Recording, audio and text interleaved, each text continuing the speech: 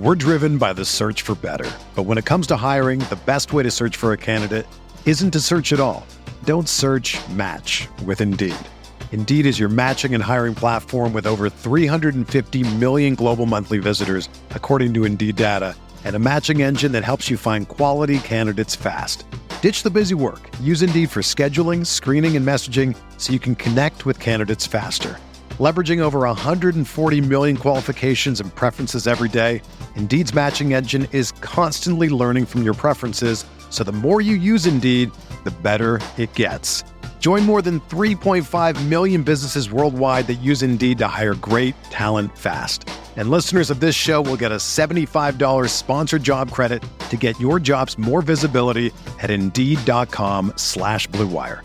Just go to Indeed.com/Blue Wire right now and support our show by saying that you heard about Indeed on this podcast. That's Indeed.com/Blue Wire.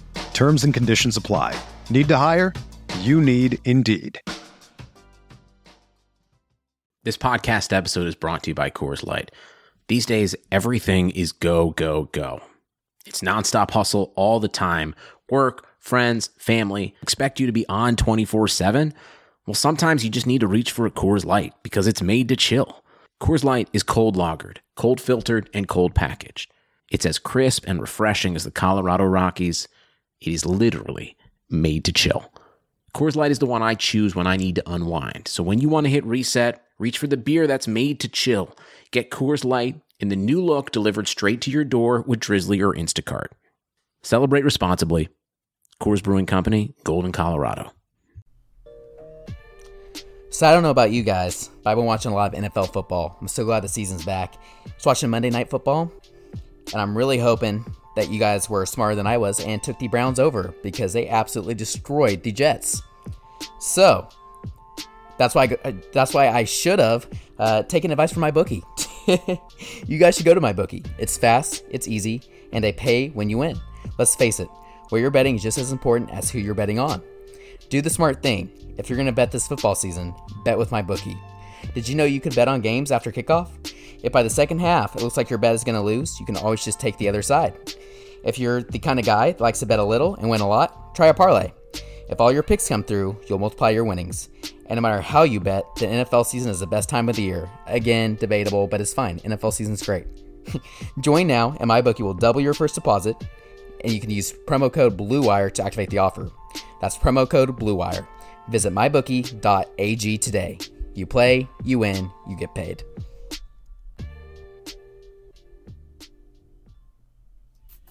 You're listening to The Uncontested, an Oklahoma City Thunder and NBA podcast, featuring Jacob. Oh, you haters, come at me. Taylor. You're a step past a hater like I'm Rondo. Upgrade your baby mama to a condo. Nick. I really wouldn't mind taking a flyer on Swaggy Pete. Kamiar. I just got done taking a nap. And Justin. I'm too fast. What is up, and welcome to the Uncontested Podcast. We are a part of the Blue Wire Podcast Network. You can find us anywhere you listen to your pods and on BlueWirePods.com. It's the trio today. You've got me, Jacob. We've got Taylor along with us. What's up? We have Justin along with us. Peace sign emoji. Oh, dude, I hate emoji NBA Twitter so much. I couldn't they're the ultimate love trolls. anything more. If I was an NBA player, I would just schedule single emoji tweets at all hours of the day just to set the world on fire. Yeah. Well, you have to be a good NBA Twitter. Like, nobody gives a crap if I don't know, like Raymond Felton tweets the eye emojis or something. You know? Hamburger emoji. It's a good one. So it's season's coming up.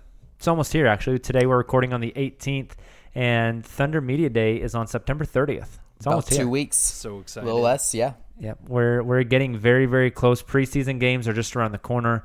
However, we're in the dead time, like even more so. There's such little news to talk about. Kevin Durant didn't go in the Wall Street Journal this week, so we can't talk about that. nobody's banned ninja-style headbands or nunchucks or karate swords from the NBA, so we can't talk about that. Yeah, but Ben Roethlisberger's out for the season, and Drew Brees is out for like 6 weeks or something like that. I guess we just need to be an NFL pod, huh? Bad time to be a quarterback. No, unless you're Patrick Mahomes. Knock on wood. I'm knocking on wood. So I figured this week, guys, what we could talk about, and we chatted about this a little bit earlier in the week. The Thunder are clearly headed towards a rebuild. They have stockpiled draft picks. They have a handful of intriguing young talent. And we have spent the whole summer since Russ and PG got traded talking about the potential of the young guys, how they can develop into something special, and how that something special can really vault Oklahoma City into the second era of Thunder basketball. But we've always really focused on like the ultimate like best case scenario. And it's what we do as a Thunder podcast, but we've really lacked perspective. We've lacked a view from the other side. So I figured today what we could do is we'll look at the 4 really young players on the Thunder's roster. We'll take a look at where they are in the league so far, and not only look at their ceiling on what we think their career could end up being, but we're also going to kind of take a step back and look at their floor as well and be like critical and realistic about where these players could end up on both ends of the spectrum. Now, typically with every NBA player, their ceiling, their floor, it's not so black and white. They typically end up somewhere in the gray area. But I figure we could bookend these players and really take a look at them from both perspectives, both the Thunder super positive, hopeful they turn out to be the best, the greatest player they can be perspective, and what happens if they just flop and they don't do much else and they stagnate and they hit their floor. What does that look like as well? That's depressing. Yeah. So it's going to be an interesting conversation on both sides, I think, really. Yeah. So the 4 players we're going to do, we'll talk about the 2 that have already played for the Thunder, Terrence Ferguson, Hamidou Diallo. We will also talk about new rookie Darius Bazley, and then the acquired point guard from the Clippers, Shai Gilgeous-Alexander. So we have 4 guys all below the age of 22. Actually, none of them are 21 and a half even. That's crazy. I don't think none of these guys will be 22 until next offseason. Wow. And then I think Darius will turn 20 sometime during the season. Yep, that sounds right. Which is equally as crazy. That kid doing is draft stuff. Yeah. Here, I can look up Darius Bazley's birthday real quick, tell you exactly when he'll turn 20. Oh, dude, he just turned 19 in June. Goodness. He just turned 19. That's crazy. He's so young. Crazy. So we all have written down our thoughts and on what their ceiling and their floor will be. So let's get this ball rolling. Let's start with Terrence Ferguson.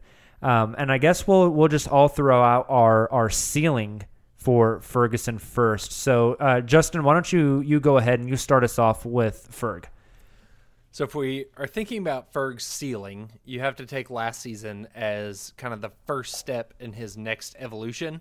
We saw what he was able to do from the first few weeks where everybody was trying to run him out of town with pitchforks and torches to really being one of the most reliable players at a lot of stretches for the Thunder during the season. And I think his ceiling involves kind of a furthering of that development. It involves him becoming a consistent knockdown shooter.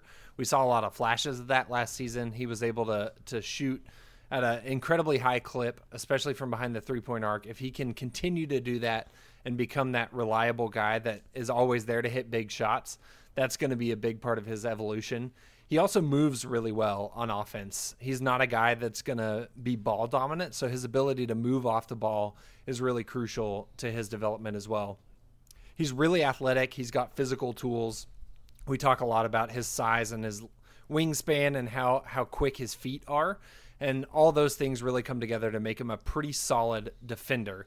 If he can continue that and really kind of elevate himself to be a premier level lockdown defender that you can trust with as many tough assignments as you're going to get, especially in the Western Conference at that 2-guard position, then that I think really kind of defines the pinnacle of where T-Ferg could be. So I put down as like a player comp. Hey, hold on the player Okay. comp. Let's all throw them Jumping out the together gun. here in a bit. Okay. Is that okay? Yeah. I was excited.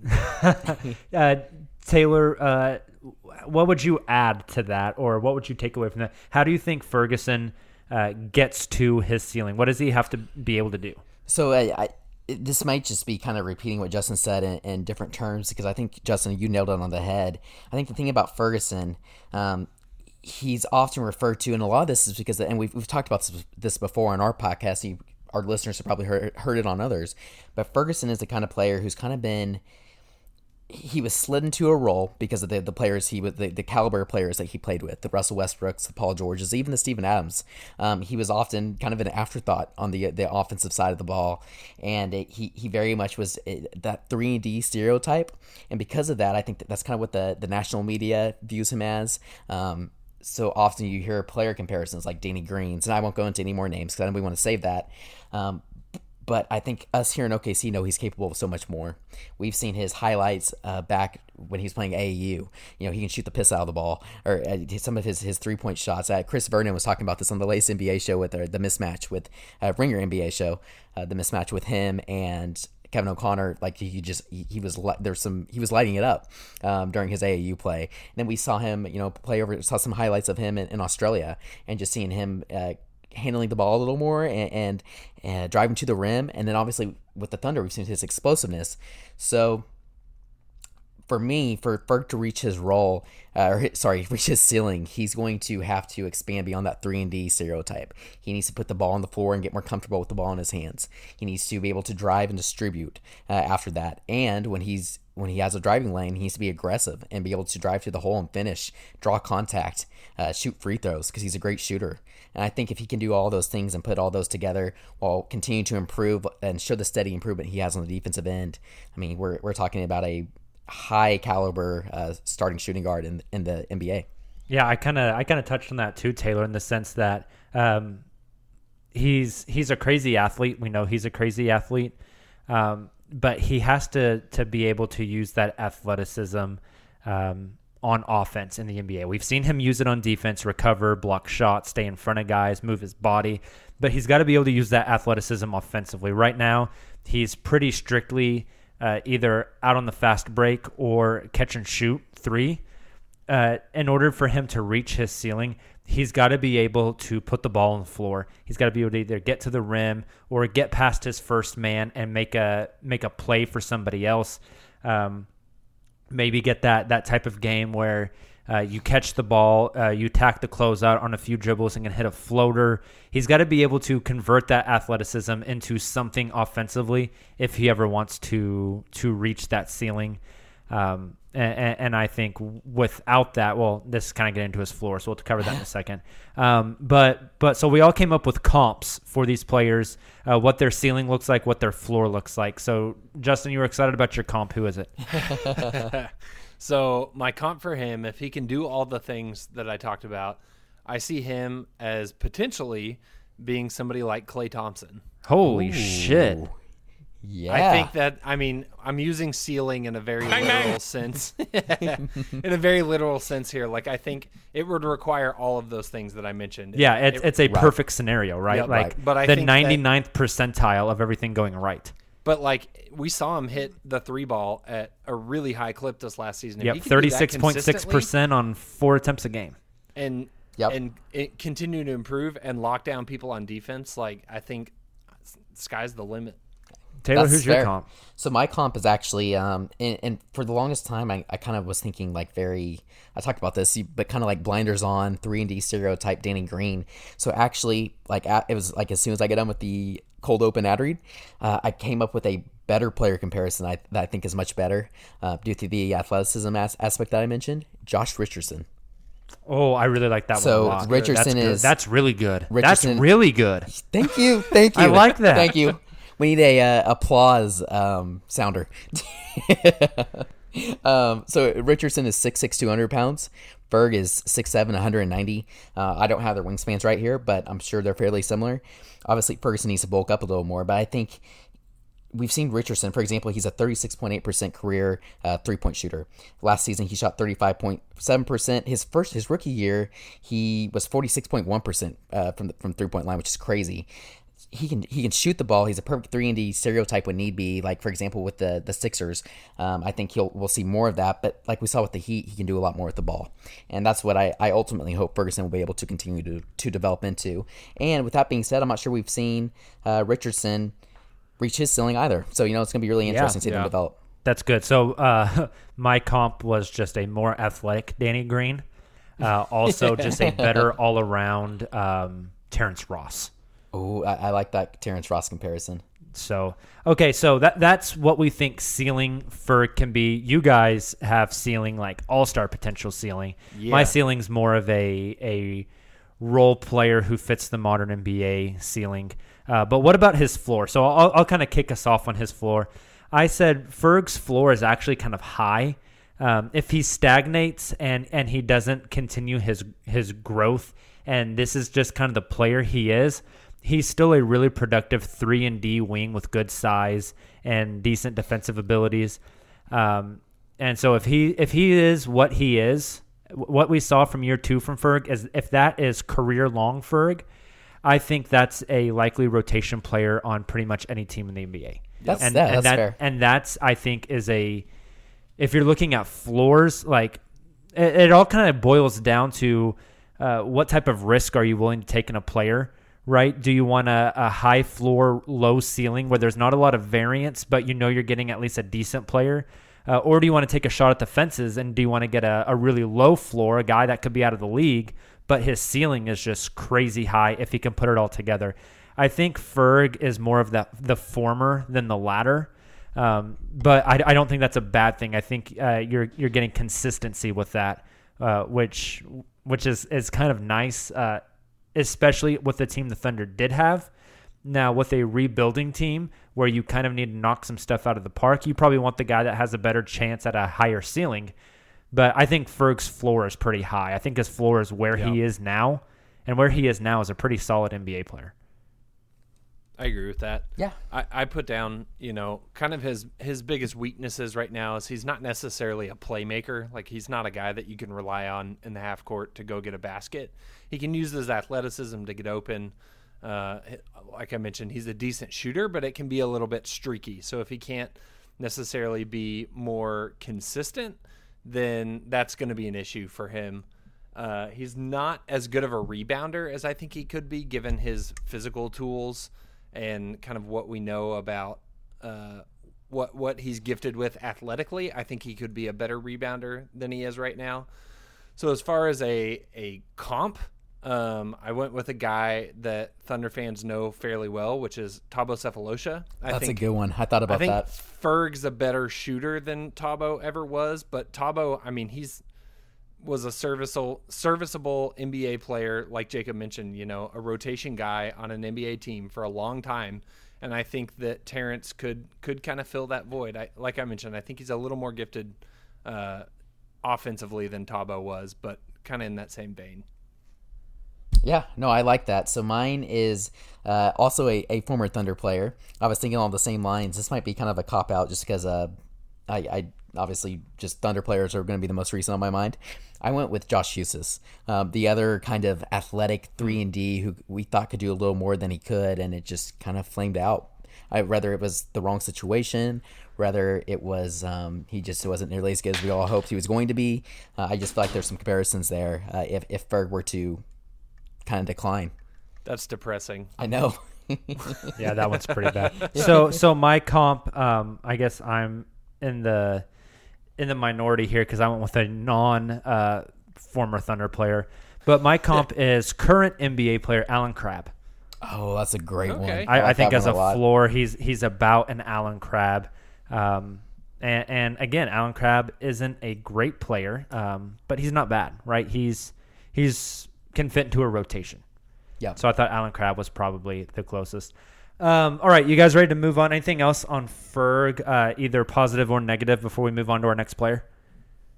I don't think so. Yeah, I felt that's pretty good. Okay, well, Taylor, why don't you start because you are the resident Hamidou Diallo fanboy of this podcast. So why don't you start us off on? Oh boy, here we go. Kind of what you think Hami's ceiling is, and how what he has to do to get there, I guess. So I think for Hami, and I feel like we mentioned this. It was you and I, Jacob, on the last podcast, and we're kind of talking about Hami a little bit here. I think so. Yeah. Hami has... With you, Hami comes up in every podcast. That's so true. I need to order me a Hami jersey, or either that or take my little brother's. But so with Hami, the thing about him is, we've seen him play a very limited role on a very high caliber team such as the Thunder with guys like I mentioned, Russell Westbrook, Paul George. He didn't really get a full opportunity to display all that he was capable of, even as a rookie. And so it's kind of hard, I think, in that sense. However, from what we've seen and what we've seen in Summer League even, I feel like he's going to have to be able to handle the ball better. We saw that a little bit this Summer League. We saw him handle the ball, bring the ball up occasionally. He looked pretty good doing it. He's able to kind of get downhill, almost in the way that Russell Westbrook was able to get out in transition, use his athletic ability to push the ball, find open teammates, and drive to the hole and draw fouls. But he needs to tighten that handle. He needs to be able to put the ball on the floor in the half court, and when he has defenders on him, and draw the other defender, kick out, and his passing is another thing. Be able to distribute to teammates better. Obviously, his shooting is the biggest issue. I think the biggest red flag of people who have seen him that they're going to bring up. Like I mentioned, he's so athletic. He can get to the hole when he wants to. He's so quick and powerful. However, he's got to be able to perfect his shot, and that includes his free throws. Obviously, his outside shooting, he needs to be able to develop somewhat of a 3-point shot, and he doesn't really have much of any of that right now. So and then also his defense, he has the tools, I think, to be able to stay in front of defenders and the size and strength to be able to do so. But there was a lot of rookie mistakes last year, which were reasonable. So it's kind of hard to judge him off of defense based off the limited role we saw last season. But he's just going to have to continue to improve there as well. I think when it comes down to Hami, he has the raw physical tools to be a big talent, maybe not an all-star talent. I almost said all-star, but a great talent in the NBA. But he's going to kind of have to put all of it together and fine-tune his skills. Yeah, so I think I was with you a lot on this, and maybe what I defined as ceiling was more like achievable, his reality, maybe more than his ceiling. But I wrote this in an article the other day. Hamidou Diallo is a top 1% athlete in the NBA, and the NBA is comprised of the top 1% athletes in the world. So he is quite literally the best of the best as far as athletes are concerned.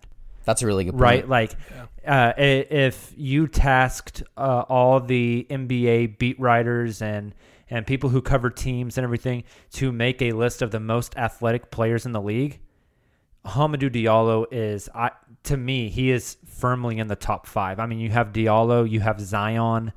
LeBron's athleticism's declined enough that I don't know if you can put him in there anymore. Like, Hamidou Diallo is literally like an elite athletic human being, 99.5 percentile in the league of athletes, I think.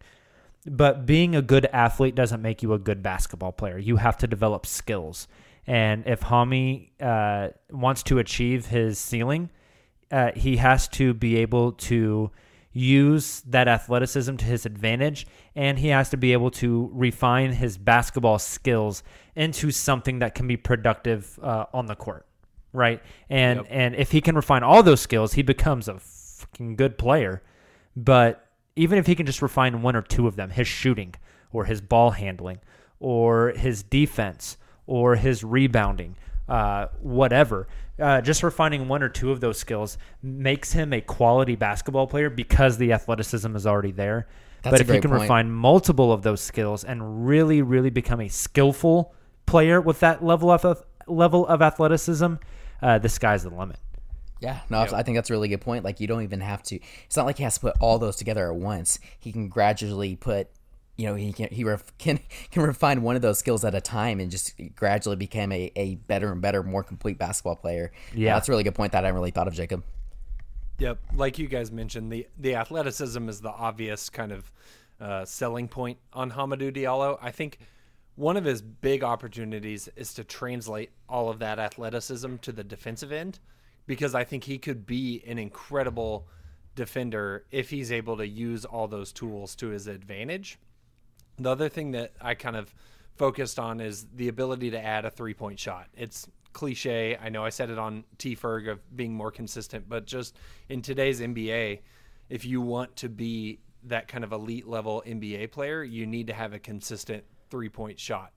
And excuse me, if you look at what he shot last year, 16.7% from behind the arc, which is not great, but it was also on like barely any attempts a game. Yeah, so the sample size is small. I like to look at free throw percentage as kind of maybe a little bit of a telling sign of whether, the shot can be there. And he shot 61% from free throw, which matches what he shot in college. So that I think is his biggest weakness, and I think the biggest opportunity for growth that he has. But if he was able to add that to his arsenal with the athleticism, he would be a terrifying player to guard. Yeah, no, I agree. I mentioned this whenever I was writing stuff down about him, but and Taylor touched on this, the ball handling, right? I think there could be something there as far as the ball handling is concerned. If he can run a pick and roll, if he can get the ball and push it in transition, if he can make a pass off the dribble, then that becomes something of a weapon for him, right? So comps. If Hami reaches his ceiling, what are we comparing him to, Taylor? So I've said this before, and this is a little bit of a stretch, I think, but I'm going Michael Jordan. No, I'm just kidding. I really like a young Victor Oladipo.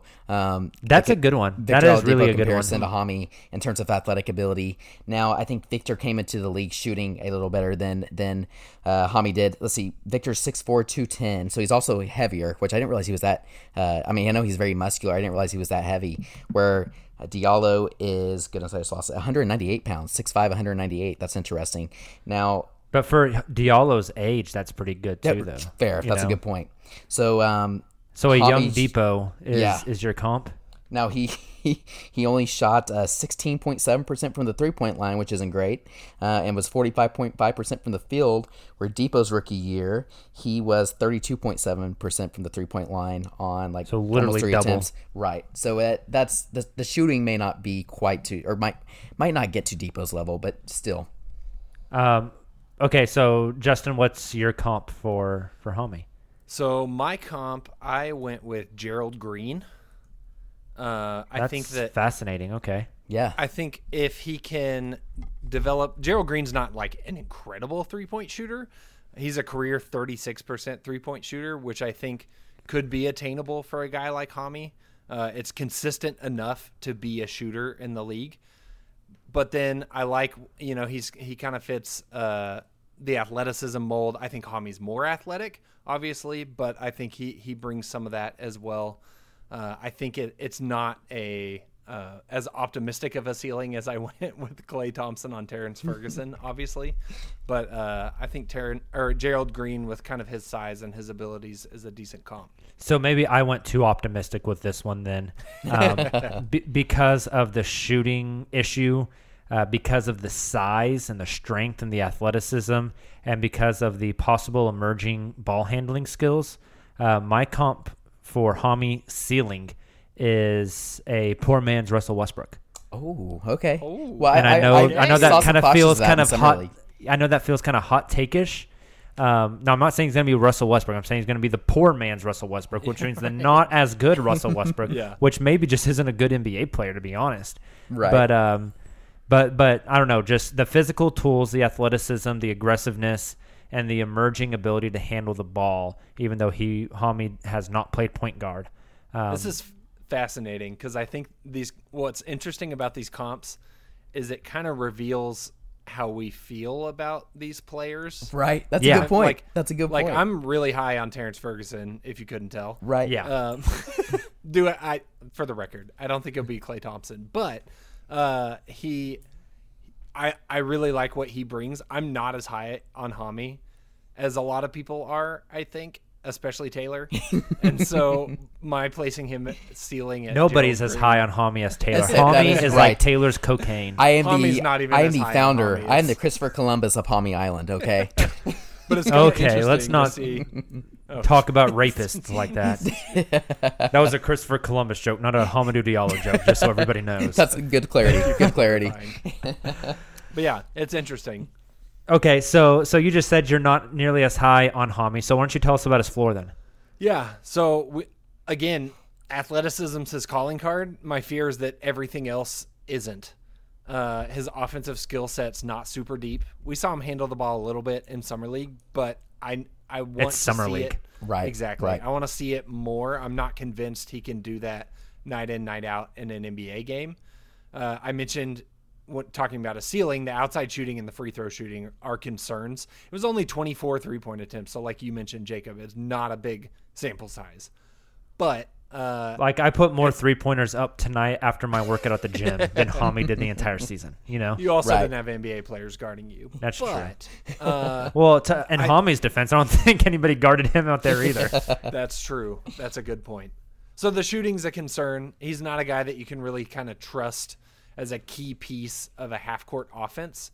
And then similarly, you know, for all his athletic prowess, I don't feel like it translates super well to the defensive end. I think for a guy as gifted athletically as he is, he should be a better defender, and his instincts just aren't great right now. They could get better, but if they don't, that end of the floor could leave a lot to be desired. No, I'm with you. I said Hami's floor is very low. I think he has the highest variance between his floor and his ceiling. I think that's a good way to think about it. Of really any of these guys. Right. And like I mentioned on his ceiling, he has to be able to refine some skill because right now he has athleticism and really no basketball skill. And it's going to be the development of those skills that turn him into an NBA player. And if he cannot develop those skills, I said he might not even be in the league at the end of this 3-year contract that he signed. And so I think that also brings up this interesting idea of, and we see it, and we've talked about it a lot with Sam Presti, is do you draft and get NBA players that have that skill but lack the athleticism, lack the ability to just overwhelm people with their running and jumping ability? Or do you get people that have that running and jumping ability that is literally unteachable and then try to get some skill out of them, right? And it's this interesting like balance of and I think I don't know if there's any like scientific evidence. I don't know if there's any data on this, but it's an interesting balance of like, do you get the guy with skilled who you can't teach athleticism to and you just hope they can get skillful enough to be elite, or do you get the guy with elite athleticism and hope they can pick up one of those skills? And that's definitely, the former is definitely what Hami is. Right. Yeah. And so I had to ask you guys for help on this one because this floor is just so interesting. I think we're all on the same page, and I think really one that, Jacob, that you came up with that I have typed out here is Michael Kidd-Gilchrist. You know, another player who came into the league, was thought of to be this mega athlete, and just was unable to refine any of those skills that we've mentioned. Yeah, I think that's fair. So my comp is interesting because Hami was the 45th pick in the draft. So it's saying his floor, like I think a lot of people think whenever we make a comp for his floor, like, well, Hami's not really a sunk cost because he was drafted so low. But my comp for him is a former number 1 overall pick, Anthony Bennett. Oh, okay. Who's been playing in the D League and can't get an NBA contract now. Interesting. Has the athleticism, but just failed to really put together a lot of skill. Anthony Bennett is my comp for Hami's floor. My comp, I went with Rudy Fernandez. Oh, dude, I used to like Rudy Fernandez back in the day. One. Yeah. So he was crazy athletic. Now, his career was much more hampered by injuries more than anything else, but just another guy that I think showed so many flashes early on of his athleticism, and he threw down some dunks that just made your jaw hit the floor. And I think that's what I think of when I think of Hamidou. And then his career was kind of cut short, and it never really panned out, like I mentioned, largely due to injuries. So hopefully that doesn't go that way with Hami, but I can kind of see Rudy as a guy that I can liken to Hami a little bit. Yeah, that's a good one. I like that. And then Rudy ended up playing pro ball back over in Spain for a while, I believe. Yeah, that's right. So, yeah, at some level of basketball, that elite athleticism will It'll get you a job. It'll get you by. It's just it's not the NBA, right? Like you have to have the skill in the NBA. But if you are wanting to keep up with like the Rudy Fernandezes of the world who are doing things in sports outside of the big NBA and whatnot, Axios is typically a good place to go. Well, Jacob, there are countless ways to keep up on what's happening in the world of sports outside of our podcast, obviously. But how are you supposed to read every great article? How are you supposed to watch every awesome highlight without losing time in your busy day? Scrolling through every app and visiting every website on a daily basis is impossible. Now coming to the stage, Axios Sports. Axios Sports is a modern sports page delivered directly to your email inbox. Each morning you'll see the best stories from around the sports world, from the NBA and NFL to niche sports like cricket and ping pong. The email newsletter highlights the most important stats and trends, giving you the ability to stay informed.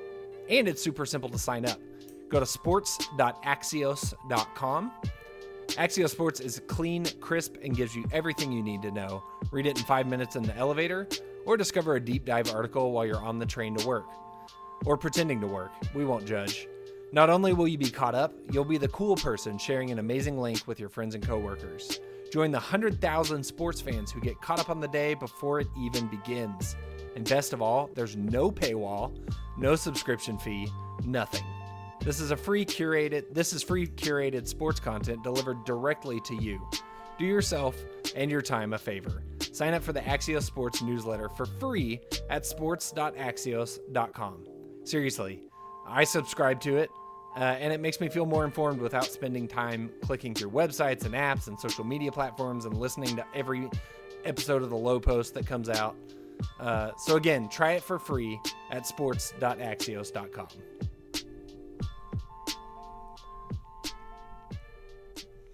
Okay, so let's continue this conversation about the Thunder's young guys and kind of what their ceilings and what their floors are. I'll get us started on the next one, which is new Thunder. Yeah, it's an interesting one. New Thunder rookie Darius Bazley. This one. Okay, hold on. Please tell me you guys saw that video. It was an Instagram story of him like cooking in this. Yes. Dude, he's a weirdo, but he's ground freaking 19, straight from the ground. Dude, I was a weirdo at 19. Yeah, we were all weirdos at 19. He is hilarious. He's an interesting one here because we know so little about him. The last time he played organized basketball besides summer league was in high school. He didn't go to college. He didn't play college ball. He didn't play overseas ball. He instead went and made $1 million at New Balance. Freaking shout out to you, bro. I wish I could do that. Yeah. But some things about him. He's long. He's 6'9" with a 7-foot wingspan. He can handle the ball a little bit. He has some vision, and I think maybe the best thing he has going for him is he's 6'9" with a 7-foot wingspan in the 2019 NBA. He is this prototypical combo forward. He's a 3/4, right? That as a 3, he's got a little bit of size. As a 4, he's a little more nimble with some ball handling ability that can be a nightmare for more traditional 4s, guys like Paul Millsap or LaMarcus Aldridge, etc. So he is definitely that type of like tweener forward that teams are looking for. The thing is, we really don't know anything about him besides the little bit we've seen of highlights from him from back in high school and then his summer league performance. But the way that he plays basketball, the type of player he is, which again I said is he's a guy that can put the ball on the ground, he can handle, and he's got solid vision. He can see, he can pass, he makes right decisions. He wants to set people up, and he needs to develop a shot. He needs to be more of an offensive threat to score the ball. We really don't have any clue on his defense. But again, he's freaking 19 years old, Yep. So the sky's kind of the limit for this kid. It's just we're operating here with no basis. With Hami and Ferg, at least, we have a solid baseline that we know of them that we can build from. With Darius, we just don't have that baseline. Yeah, no, I think that's a great point. One other thing I heard, after the Thunder drafted him, and people were were kind of surprised by that pick, and some national analysts who had followed him throughout followed him throughout high school and AAU ball kind of mentioned was that he apparently is supposed to be able to score the ball, space the floor, shoot from outside, and also handle the ball for his position. He's long and lanky, and some of the this was an extreme comp, obviously, and they weren't saying he could be the next Kevin Durant, but in terms of the way he's built and still being able to handle the ball like that and being able to pull out from outside throughout his time in high school and AAU ball, there were some people who said he kind of resembled Kevin Durant in that sense. So it's going to be really interesting kind of see if he's ever cut loose, particularly with the way the roster is constructed now with guys like Gallo and Muscala and people like that in front of him. If we're able to trade some of these guys come February, the trade deadline, and he's able to get some real NBA minutes, it's going to be fascinating to see what he's able to do when he's kind of cut loose, and particularly maybe this time next year, when it's a super young team starting fresh. It's good. I'm super curious to see what he's going to project on an NBA floor against NBA caliber players. Totally agree. Justin, you have anything to add to any of that? Yeah, I think you guys covered it pretty well. The size and athleticism obviously makes him kind of the prototypical dream player for the NBA. I think his footwork is actually pretty good. Again, we're operating on such limited observations, but it seems like he doesn't seem a guy that has a slow first step. I think that can obviously benefit him on both ends of the floor. If he can keep his footwork at that size, it's going to do him a lot of favors. And then I think specific to his athleticism is his leaping ability. I think that has obvious benefits to offense, but I think on defense that can make him really kind of a terror on defense. That's that's a good point. What you see from a lot of guys like he who must not be named in Brooklyn, what he was really able to add to his game in recent years with the Warriors, and the kind of defensive skill set that he honed that came a lot from his length and his size. I think Bazley could use similar attributes to his advantage on the defensive end. For sure. So I'll kick us off with a comp for Bazley's ceiling. And again, we're definitely just like shooting in the dark on it. Absolutely. It's impossible to comp. So I just went for the sky, man. Yeah. So Magic Johnson. Dirk. I have two comps for him. One is a current player, one is former. The current player is Pascal Siakam. Yep. That's my ceiling as well. Yep. Jerk. That's who I all three of us. That's awesome. Okay. Do you guys have a second one or no? No. I mean, he had a pretty nice one-footed fader in the summer league, so obviously Dirk. Okay, my second one, and so since we all had Pascal, we all kind of agreed on that one. I'm interested what you guys think about this one. My second one is Lamar Odom. Oh, that's interesting. Interesting. Kind of same size. Lamar was 6'10", like 220 at his peak. Whenever he was like at his physical peak. Played small forward, power forward, could shoot the ball a little bit, could assist, could rebound, could handle the ball. With all these Instagram videos, I could see him being into like a reality TV angle. He could date a Kardashian. He's like Lamar in more ways than one. Might end up on that's cocaine. Who knows? Yeah. Hopefully not. Don't do cocaine, Darius. Heard it's bad. Okay, so then let's flip the script and talk about Bazley's floor, which again it's just so hard. On my notes for floor, I wrote, quote, "Who the hell knows?" Right? He could suck and be awful and never really play in the league. Yep. No, you're right, and when I was thinking of like a ceiling and floor for Bazley, just because we don't know so much about him, like you said, I went for extremes. And I think a good floor for him, you actually already mentioned him, Jacob, when you were comparing Hami. But my floor is Anthony Bennett, just a guy who flashes a lot of potential. If Bazley would have played in college, maybe he would have had a similar hype about him. I doubt the Thunder probably would have been able to draft him. But he obviously he didn't pan out, and wasn't able to translate his game to the NBA. So, yeah, it's kind of shooting in the dark here, but I went with Anthony Bennett. Yeah, so I put that he needs to get better on the defensive end, but again, that's based off like really, really limited exposure, mostly in Summer League and like YouTube highlights. I also think that from watching what little bit of offense we've seen, like his shot seems a little bit slow, and just I think translating to the NBA, that might be something that kind of gets him. If he can't speed up that shot mechanic, he could have a hard time getting a clean shot off. But those are pretty much guesses, and I was really kind of stretching it to come up with those. So as far as like my comp for his floor, going back to my comment about I think our comparisons kind of reveal our optimism or pessimism about a player, I'm fairly optimistic about Bazley. He could certainly be a guy that falls out of the league and we never hear from him again, and it wouldn't surprise me. But I'm a little more optimistic, and I put his comp as his floor comp as a guy like a Wilson Chandler. Oh, okay. That's interesting. Not bad at all. No so kidding. it's like, he's fine. He'll have a job. He'll get around on teams. But, like, is anybody getting psyched if they trade for Wilson Chandler? Like, probably not. 2016 Jacob Niffen will get psyched if you traded for Wilson Chandler. That was the missing piece, bro. That's all we needed. Yeah, that's okay. That's interesting. Yeah, any lingering thoughts on Darius? Because, like I said, he's maybe the most difficult one to do this Yep, for sure. exercise with, just because we're operating on such little information. Right. Okay, well, let's move on to the one that I think we're all super excited to talk about, and our listeners are probably excited to hear about. Shai Gilgeous-Alexander, right? The new point guard / shooting guard in town from the Los Angeles Clippers that everyone hopes is going to be the face of the franchise.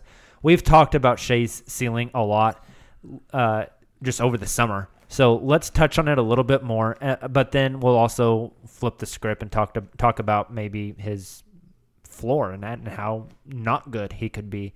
Justin, what do you think about Shai's ceiling? Where is it, and what does he have to do to get there? Magic Johnson. No, I'm kidding.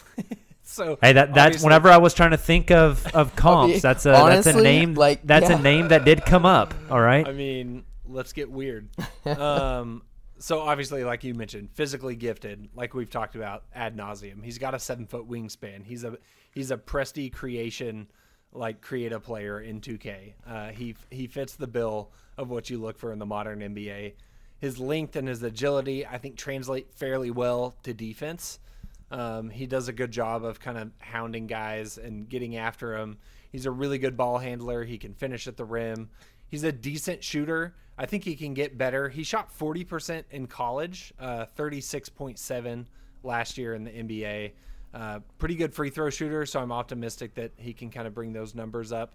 And if he does that, I think that's the biggest opportunity for him is maybe tightening up his passing ability a little bit and elevating his three-point shot. And then, like, my goodness, this dude is a terror for defenders. Yeah, you talked about his defensive ability. I also think not only the length and the motor and like the twitchiness, but his give a shit meter is just really high too. That's right. And, he has a high motor. Yeah, and I feel like younger guys can sometimes give more effort on defense when they first come into the league. Look at a guy like Russ. Yeah, no, I agree. I feel like he was always locked in, and then as time went on, he couldn't quite do that. Definitely, and so we don't know which way that will go. We have what feels like some pretty good evidence from like interviews that people have done with his trainer. I was going to mention that, yeah, and what we've read about, like what he did at Kentucky and how he's just a tireless worker that would make you think that give a shit meter just stays up all the time. And if so, that's a really, really good sign. And I think that obviously plays into his defense as well. But sorry to cut you off, Taylor. What were you going for? No, those are all good points. And I was going to bring up the interviews as well. Just everybody who talks about him just raves about him as a person and just his work ethic, his demeanor. He's very level-headed. And I think that's going to pay dividends with an organization like the Thunder, who pride themselves on player development and guys who are kind of like sponges and just are willing to absorb everything. So that's a really good point. The only thing I was going to mention is, Justin, you mentioned his passing, and you're right. He can occasionally get a little too creative and a little too careless maybe with the ball sometimes, but some of the passes just, once he finds a way to get the ball to where he wants it to go, he can see it in his head already. His court vision is just phenomenal for a rookie, and something that I don't think we only see with very few select players, and that's Yeah, something. That gets can me I cut you extremely off for excited. just a Yeah, second? Yeah. What you just said, he can be careless with the ball. He gets a little too creative with those passes. I think you have to let a young guy like that do that in order to grow and to develop. Whenever I think of guys that got too creative with passes and they screwed up a lot early and they had turnovers, but you had to let them play through those to get better, the first name that comes to mind when you say that to me is Steve Nash. Yeah, that's a great point, and just his court vision, and then I think you have to think of a guy as well, and this may be very homerish, but I think it honestly is correct. In Chris Paul, I think it really is going to be a great mentor for him to learn from for the time being. But what I worry about is, like you mentioned, Jacob, at a certain point you have to throw those kind of kids with those talent. You got to throw them in the fire, and if you have Chris Paul and Danilo Gallinari around, Shai's going to be a little more stuck in a role where after they're gone, he's going to have the reins. And so it's going to be really nice to kind of see what he learns, what he's able to pick up from Chris to improve his court vision, his passing, his shooting, his ability to continue to drive to the rim, and then being able to kind of implement it and continue to perfect his craft once Chris is gone. And that's the other thing too, that I don't know if I mentioned this either, but just the way his ability to get to the rim, the way he uses his length, it's a completely different way than Russ, who just overpowered opponents with his athletic ability and strength, where Shai is just so crafty. That's the word I was going to use. The craftiness is off the chart. For that length, right. It's just and the craftiness, smooth. It kind of translates back to our Hami discussion. The craftiness is a very refined skill. Right. That's a good point. It's not athleticism. It's not pure strength. It's not, I'm going to bulldoze you over. I'm going to keep ramming my head into that brick wall until I eventually knock it over. Shai is very change of pace, very crafty, very maneuverable, and it makes for a different type of player. I said that in order to reach his ceiling, he's going to have to be able to shoot off the dribble proficiently. And he's going to have to reach the ability where he can run the show. He's going to have to, at some point, be able to be the guy. That's right. That's that when you need a bucket, you just put the ball in that guy's hands and you let him go get it. Very good. So comps for him are really interesting for his ceiling. Justin, what is your ceiling comp for Shai? So it's hard, man. It is. I thought this one would be easier until I actually tried to think of one. And it's so hard. He's a unique player. We really haven't seen. He is a unique player. Right. Yeah. No, I'm with you. So it's not a perfect comp, but I put down Damian Lillard. I think that like you guys were kind of mentioning, the craftiness. He's a great ball handler. He can kind of command a team. He can be the guy, like you were mentioning, Jacob, to go get you a bucket when you need it. A great 3-point shooter that if SGA can kind of build that aspect of his game, I think he can be in that same level as Dame. And I love the confidence. I think that was really kind of what drew me to that comp, is SGA just in his rookie year just felt like he belonged and looked like he belonged. And I think we've seen that from Dame his entire career, from when he felt like he should be an all-star and he wasn't getting put on the all-star team, and it all kind of came to the head, unfortunately, against the Thunder in the playoffs, where he demonstrated that he belonged whether you were going to give him his due or not. And I can kind of see some of that same mentality in SGA. Definitely. That's interesting. Is Dame the only comp you have for him? It is. Okay, I had a couple. Taylor, do you want to go ahead? Sure. I was going to say I only have – there's one that came to my mind. And I wasn't sure, again, it's so hard, so I wasn't sure if it was a stretch or if it maybe wasn't quite high enough. But the one that came to my mind was Drew Holiday. You look at their measurements, Drew's 6'4", 205, where Shai is 6'6", 181 pounds. Obviously, Drew's a little better of a shooter, and it kind of has been ever since he's come into the league. But I think their ability to handle the ball, also play off ball, and just their complete skill set kind of resemble one another. And Drew's one of those guys where, for example, like the Anthony Davis, now he has Zion. That could be a perfect player to pair alongside him. And I think we have two guys of those calibers. You can make it to a championship, right? And I think with Shai, he's one of those guys where I'm not sure, Jacob, like you mentioned him taking the reins. And yes, he's going to have to do that as a point guard. But in terms of like a Kevin Durant or Russell Westbrook, we're able to, from a Thunder perspective, or like a James Harden in Houston prior to Chris Paul and Russell Westbrook.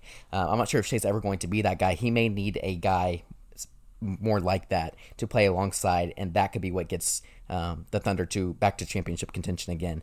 So I felt like Drew was a decent enough comparison, but again, it's hard because even then that's not a perfect comparison either. Drew's not nearly as crafty like we mentioned earlier that as Shai is.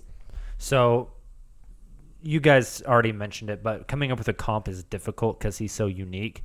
And so I have 2 comps, and one of them is a fusion of 2 players. So I know that's kind of like awesome. Cheating, and it's kind of all over the place, but this is like the best I could get. So my first comp is body size and defensive ability of DeJounte Murray. Oh, I like that. Yeah, but I like that. But mixed with the offensive game of Tony Parker. The pick and roll, the shooting, the craftiness, the incredible craftiness of Tony Parker. So, like, if you fused DeJounte Murray's size and defense with Tony Parker's offensive playmaking ability, I think that could be a Shai ceiling, which is like a freaking wet dream. Yeah. And then my other ceiling. That's a Hall of Famer. Yeah, my other ceiling, which is interesting on a few spots, is imagine if Michael Carter Williams continued an upward linear trajectory after that Rookie of the Year. And he kept progressing into the player that his trajectory was showing. It's interesting because they're both tall, lanky point guards. They both are kind of crafty, and they both have hyphenated last names.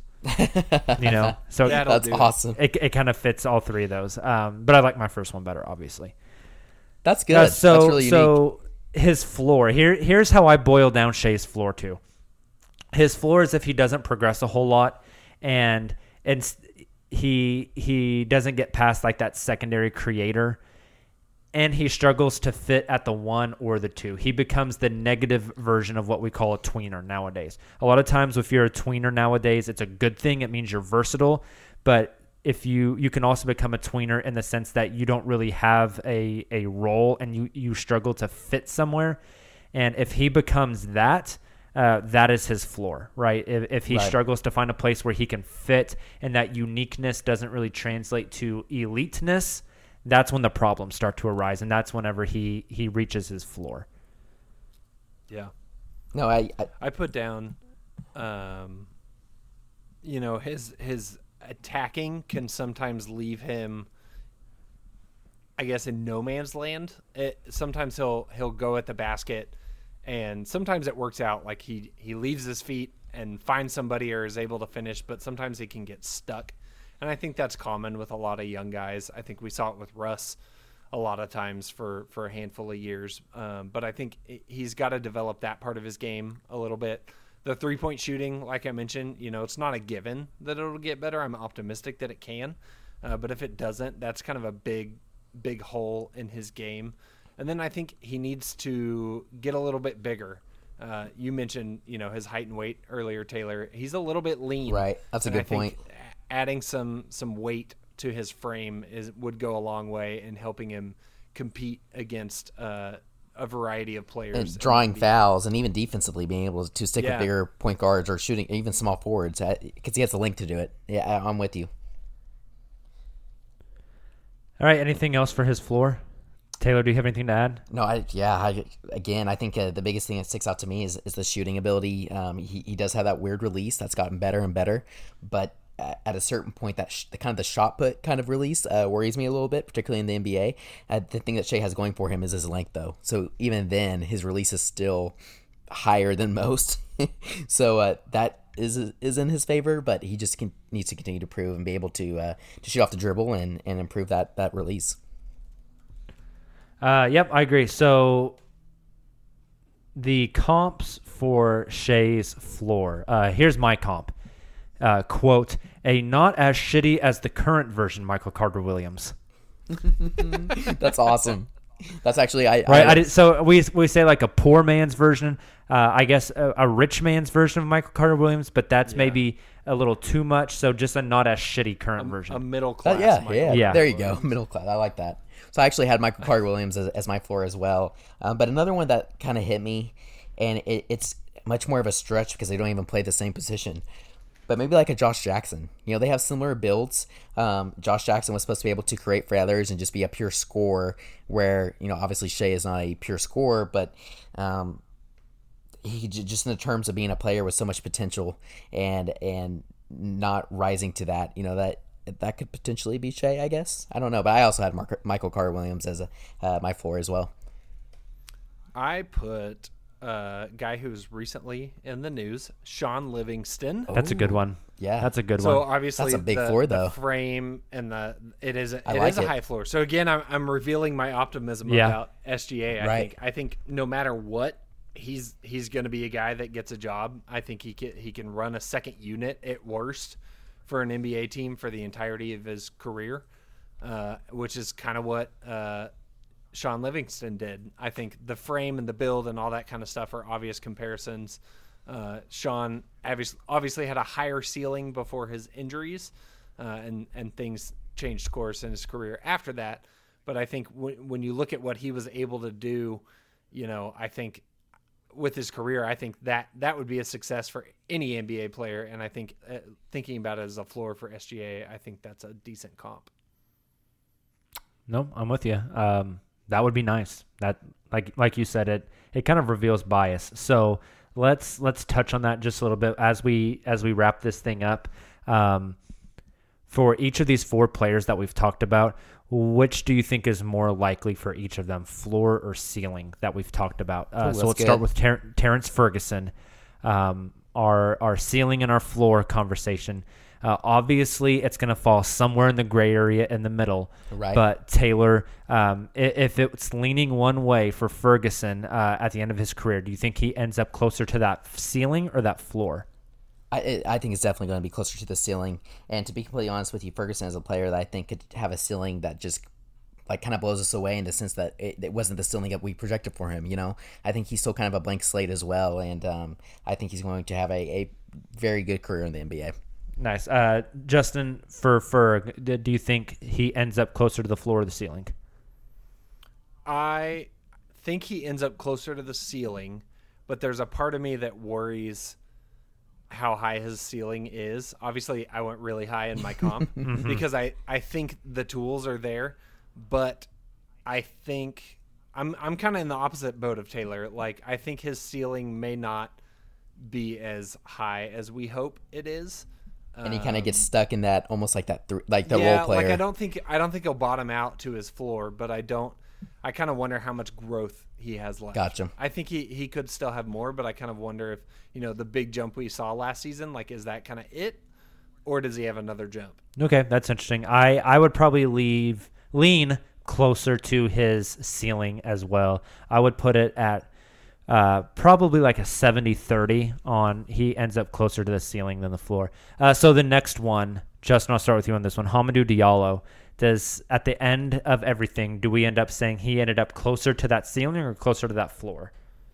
I'm going to go with floor, which I can feel Taylor like burning through the internet. Yeah.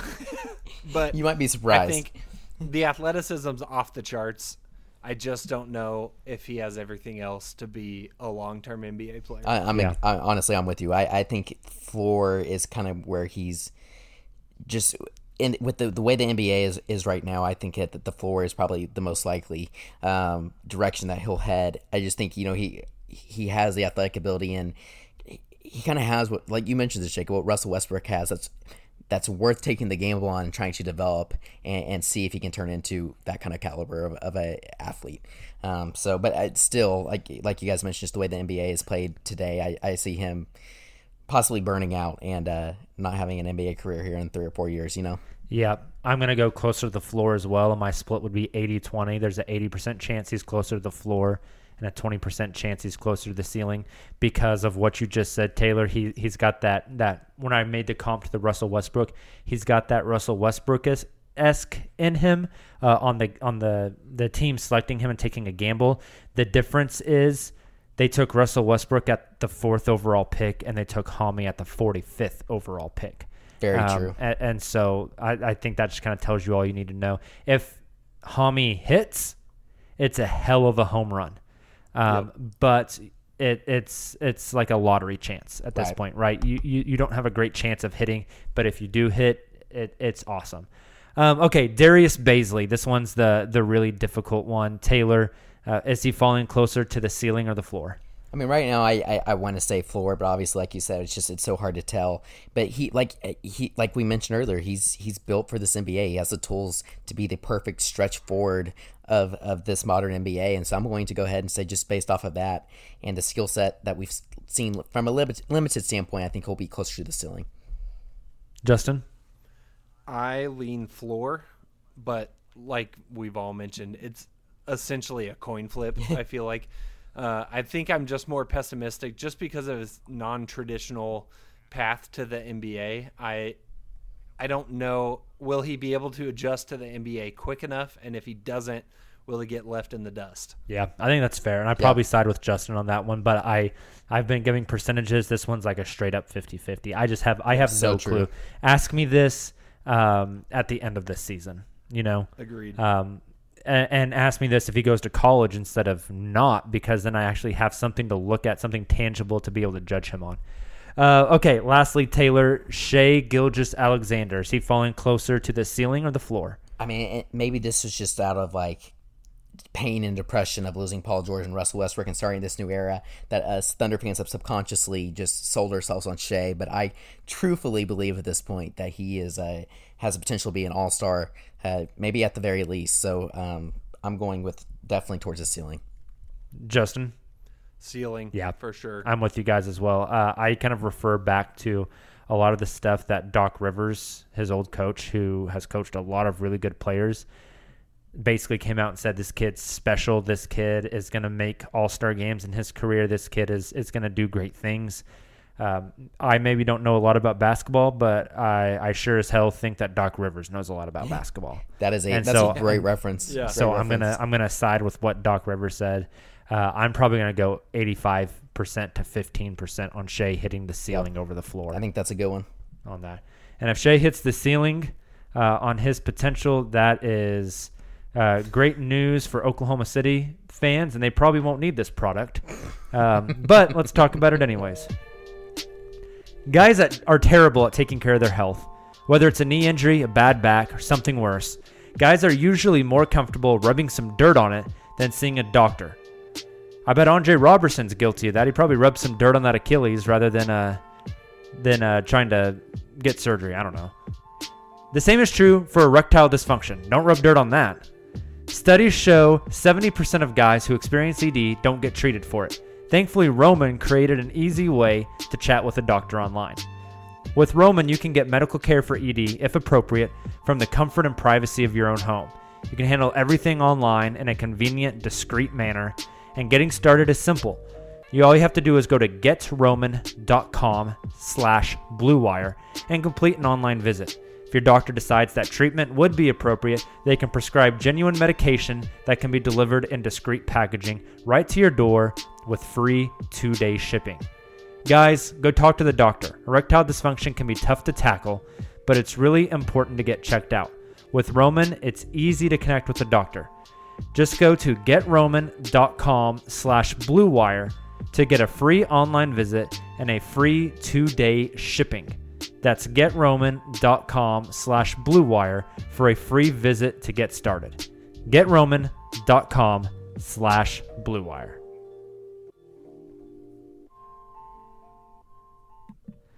All right, right before we get out of here, Zach Lowe recently did a podcast with, what's the guy's name again? Sam Anderson. Sam Anderson, who wrote the book Boomtown, which talks about not only the history of the Oklahoma City Thunder, but also it coincides with the history of the city of Oklahoma City itself. And so listening to Zach's podcast has motivated me to go buy this book. I'm pretty close to 100 pages in, and from what I understand, you guys have both read the entire book. Is that correct? Yes. That is correct. Any thoughts on the Thunder aspect of the book? Oh, it's incredible. Like the detail that he goes into, and just even outside the Thunder, just the way he juxtaposes the Thunder with the city of OKC and how they embody one another and resemble one another from their beginnings all the way to their present. It's incredible.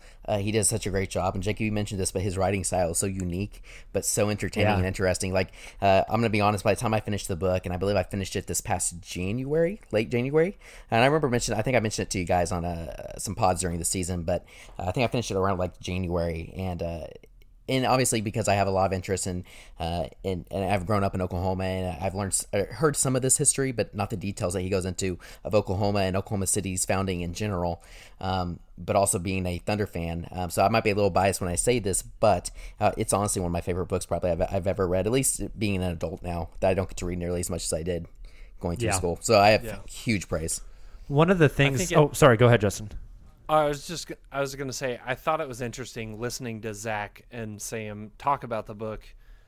Two things stood out to me. One, when Sam reached out to the Thunder and told them that he wanted to write about them, how kind of standoffish they were, which, I mean, fits everything we've ever been told about the Thunder organization. Yep. But when they finally agreed to it, the first thing they did, they had a meet with like city leaders and the police chief and like all these people, and he didn't see a single basketball player. He didn't talk to anybody that actually had anything to do with Thunder basketball. That was fascinating. Because they wanted him to understand who Oklahoma City is and what this community is, so he could understand who the team is representing. And I thought that was fascinating and really, aligns well with what we have known about the organization and their dedication to the community.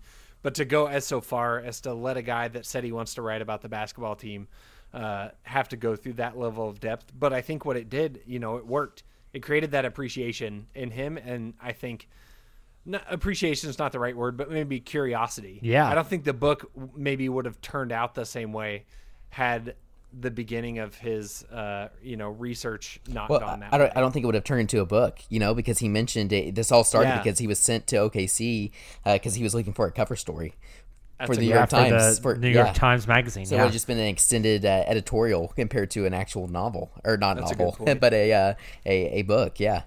So the most interesting thing maybe I've read so far, and again, I'm maybe like a quarter of the way through the book, but Taylor, you kind of touched on it, how he goes back and forth telling the story of Oklahoma City paired with the story of the Thunder, and he has this chapter where he talks about these two being at odds with each other, because Oklahoma City is quite literally a boom town. Like, it went from nobody to 10,000 people in the matter of a day because of the land run.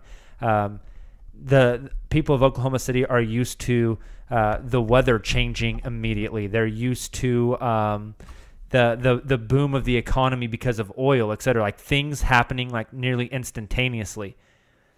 And then the team is ran by a vice president and a general manager, Sam Presti, who very much does not believe in the boom. He rather believes in the very long, slow burn process. And so that the chapter of the contrast of those two things was just kind of interesting. He talks about how Thunder fans were all on board with the process of Presti because Presti's process went super, super fast because Durant, Westbrook, and Harden became like otherworldly basketball talents. And so the people of Oklahoma City saw the boom and not the long-term picture. And just so the contrast of that so far has probably been my favorite chapter. It's really fascinating to read about. Yeah, I love the way, he does it again. He does that throughout the whole book, but when he's kind of talking about the Russ injury in the playoffs with the meniscus and all that kind of stuff, the way he writes about those sections, like, got me all the way back in my feelings again. Yep. From that and he time. describes it so perfectly because he was there. He was there for that. I'm excited to read it. He was there in person. They specifically brought up, which I had kind of forgotten about, that was Patrick Beverley's first start in his NBA career. Yeah, which is insane. Which is unreal. It's insane. Another thing, and obviously this is it was very emotional even to read, but the way he goes into detail about the bombing, the chapters that lead up to it, the chapter itself, and then immediately transitioning back to the Thunder and kind of finishing the book with the Thunder and how the OKC has rebuilt since the bombing, and how the Thunder really kind of did kickstart the entire process. Was just he did it perfectly. He really did. You'll really enjoy. I think you'll really enjoy getting to that part of the book, Jacob, towards the end. I'm excited for it. As soon as we get done recording this podcast, I'm gonna go lay down and read a little before bed. So Cool. It should be good. All right, guys. Any parting thoughts before I bump us some outro music and get us wrapped up for the day? Go read Boomtown. Yeah. I agree. It's really good. I went and bought a handful of books, but I made sure Boomtown is the first one I'm reading through before any of the other ones. So That's awesome. Well, hey guys, thank you again for checking out our podcast. If you haven't already, make sure that you are subscribed to us wherever you subscribe to your podcasts at. If you are subscribed on iTunes, please go drop us a 5-star rating. We are 1 rating away from 100, and I really want 100. That would make my day. So somebody who's listening to this and hasn't dropped a rating yet, it's super, super simple. Just click on the Uncontested Podcast, scroll down to where the stars are, click the 5th one, not the 4th one, not the 3rd one, not the 1st one, the 5th one, and it'll come through. You can write a little review if you want. You can say, like, Jacob is your favorite person on the podcast or something. That'd be totally fine. Besides that, that's all I got for you guys today. Make sure you tune back in Monday morning for our next season preview series. It will include pretty much all Western Conference teams. We're pretty close to wrapping that bad boy up. It's been a long process, but tons of great guests, so check that out. Follow Justin on Twitter. He is at OKC Tracker. Taylor is on Twitter at Taylor_P15. Myself, I am at ThunderMob405. The podcast is at _Uncontested. You can find us anywhere you listen to podcasts. We are also a part of the Blue Wire Podcast Network. NBA basketball is coming up soon, guys. We're almost there. Hang with us, and we will talk to you again next week. Have a great weekend, and Thunder up.